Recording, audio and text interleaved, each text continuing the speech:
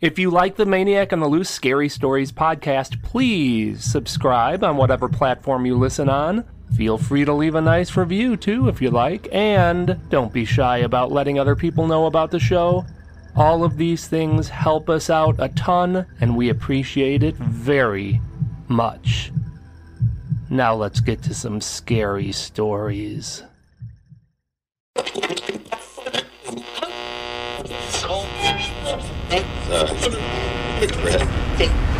If you like scary stories, you've come to the right place.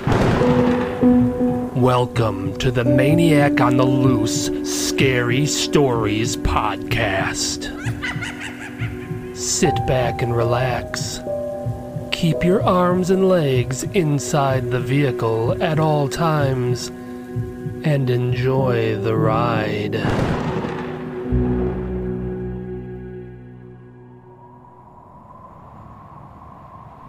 You are next.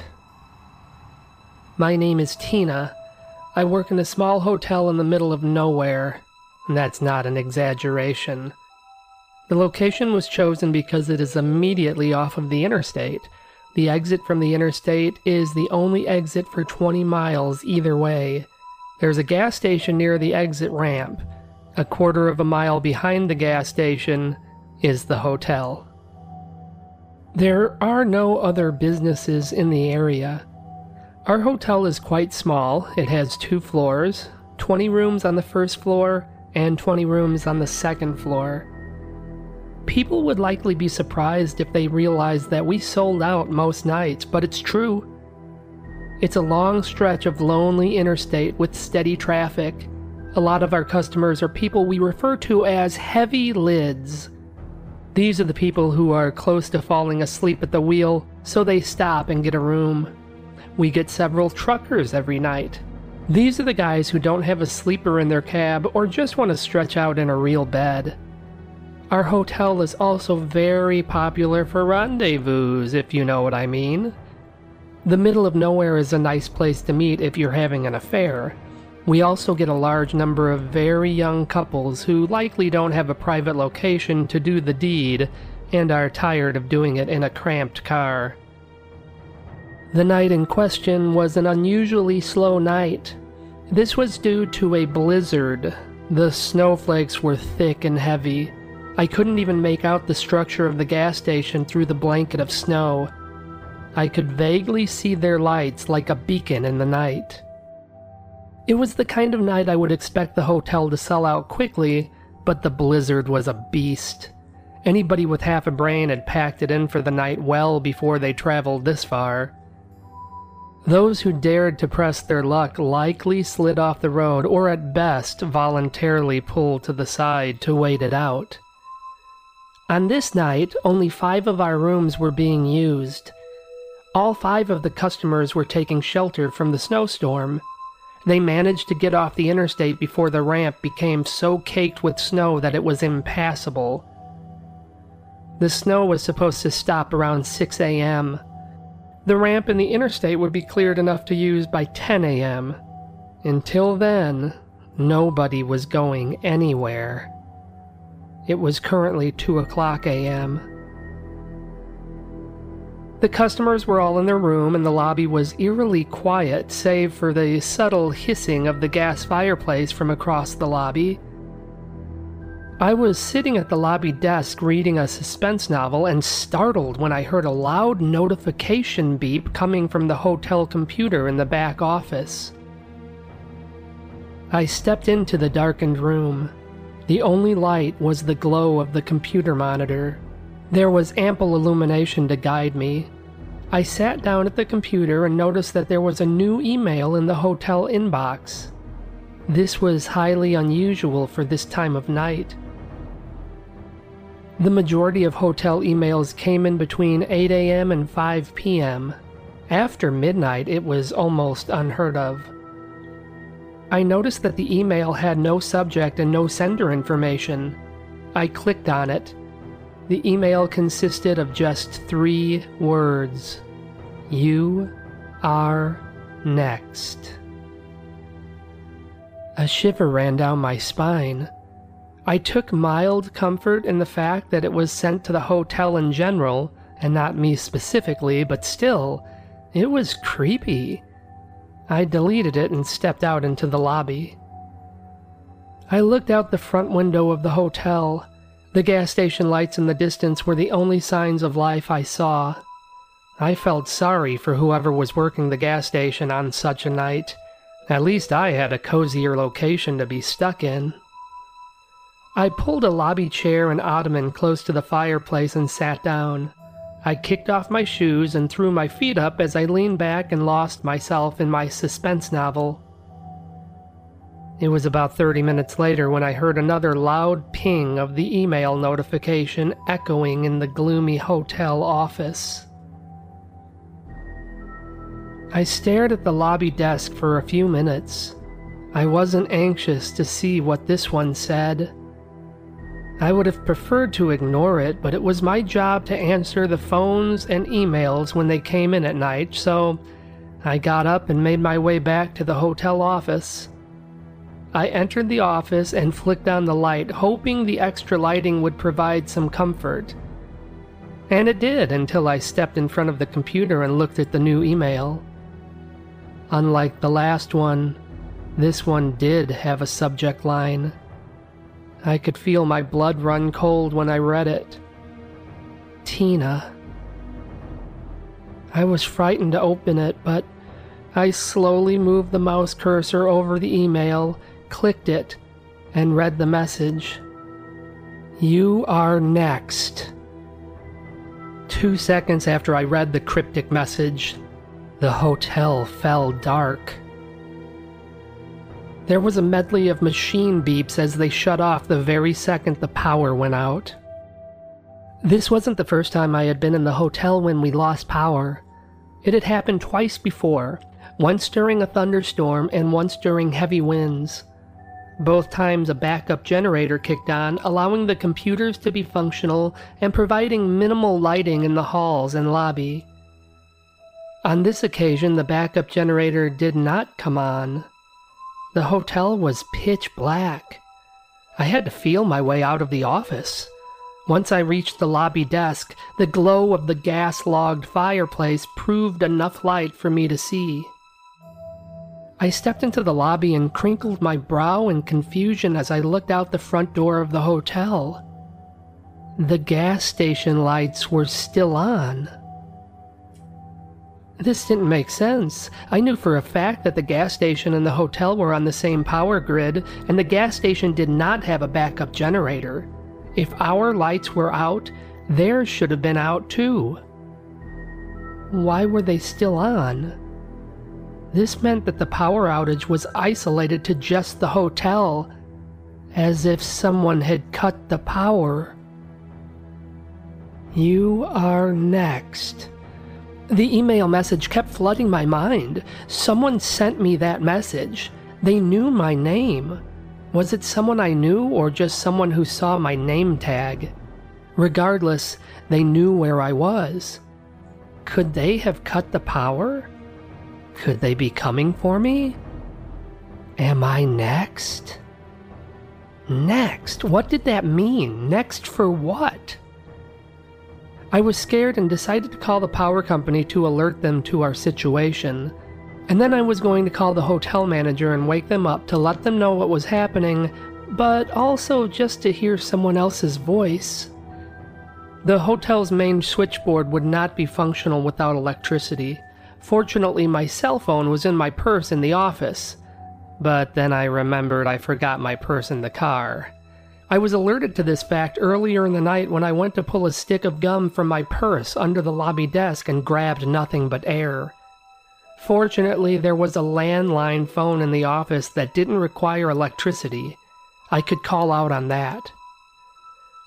With the assistance of the glimmer from the fireplace, I grabbed a book of matches from the lobby desk and lit a match so that I could make my way through the office to the phone. I picked it up, and to my dismay, there was no dial tone. This didn't make sense. The landline should be working. Why would it be dead? Did someone cut the phone line? I hurried out of the dark office to the lobby and stared out the hotel window at the gas station lights as I went over my options, of which there weren't many. I couldn't call anyone. My car wouldn't make it out of the parking lot if I attempted to drive somewhere. I certainly couldn't walk any distance in this weather. I was just going to have to wait it out. Alone. But I wasn't alone. As I turned from the hotel door, I caught a glimpse of a dark figure standing in the corner of the lobby not far from the fireplace. They were hovering in the shadows, watching me. When they realized that I had spotted them, they took a step forward. They were still concealed by the shadows to the point where I couldn't make out any details, but they were there. And then they spoke in a whisper. "You are next." I ran out of the lobby into the darkness of one of the hotel corridors. There were 5 customers in the hotel with me. I had placed them all in rooms in the same hallway to make maid service more convenient the following morning. I screamed as I ran down the hallway, "Help me! Help me!" I reached one of the rooms where I knew a couple was staying and pounded on the door. I was shocked when the door creaked open upon me hitting it. "Hello?" I still had the book of matches from the lobby desk. I lit one, and it lit the room enough for me to see the blood-drenched walls and the mangled body of the couple who had been hacked to pieces. I screamed and dashed out of the room. I moved to the next room. The door was open as well. I hurried in and lit my match, only to be greeted by a decapitated head that was placed on top of the mini-fridge. I didn't even need to enter the next 2 rooms as the blood from the massacre within had pooled out into the corridor. I entered the 5th room that housed a live body earlier in the night. Now it only housed a dead body. The words, "You are next," were scrawled in blood on the wall. I darted from the room. At the far end of the corridor was an exit door to the parking lot. If I could make it to that door, perhaps I could get outside and drudge my way through the blizzard to the gas station for help. It was my only chance. As I ran down the corridor, I could hear a sinister hiss coming from the other end of the hall. "You are next." They were chasing me. I could hear the footsteps closing in on me as they continued to hiss out, "You are next." I kicked myself into a gear I didn't realize I had and tore down the hallway and finally reached the glass exit door. I thrust it open, but the imposing snowbank on the other side of the door would only allow it to open a few inches. I pushed and shoved with all my might, but the door wouldn't budge. The last words I heard before I felt the knife sink into my back were, "You are next."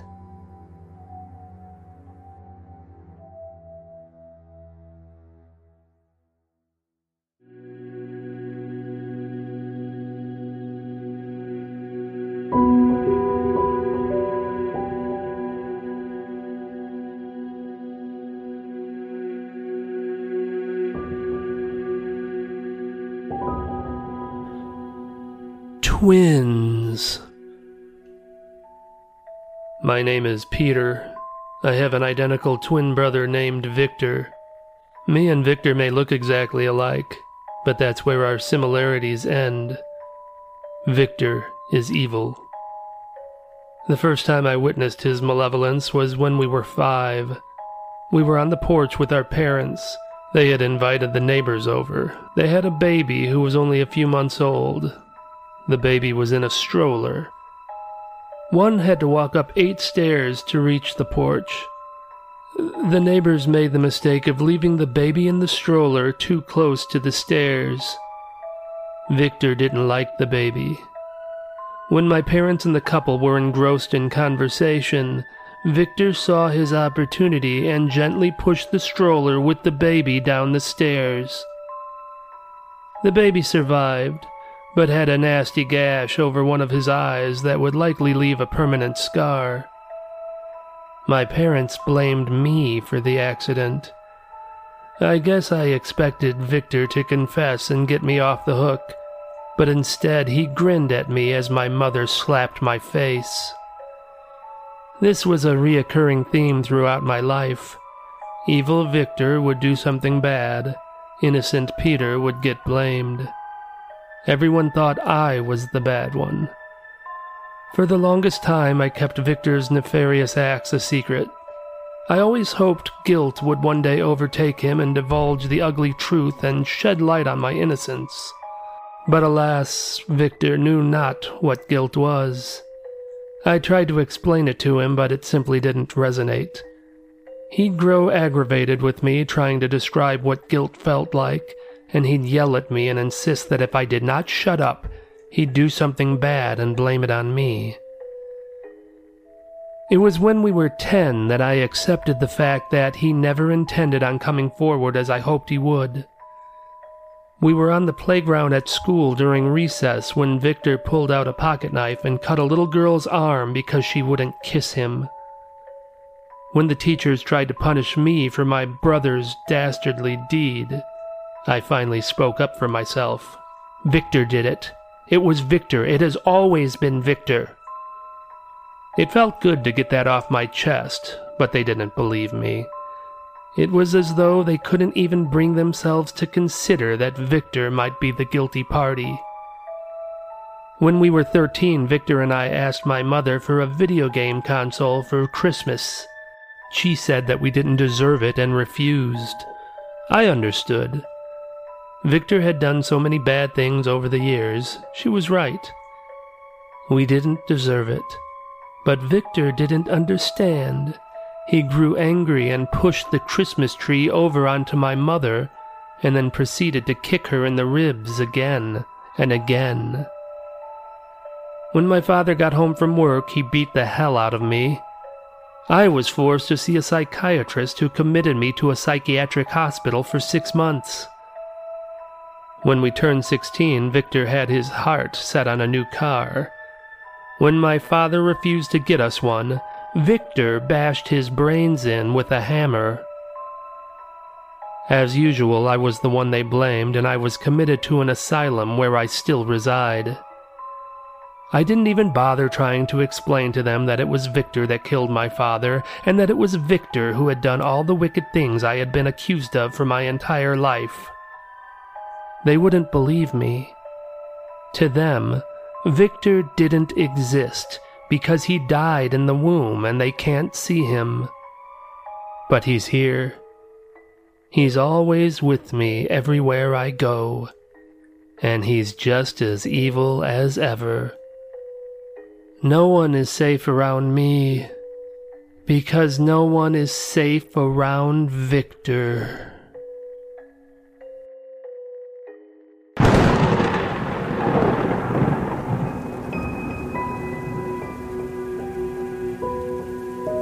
We hope you enjoyed the show. We're dying for you to come back for more.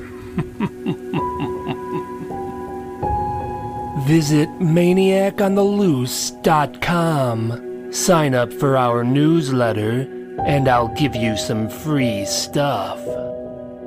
We'll see you soon. Very soon.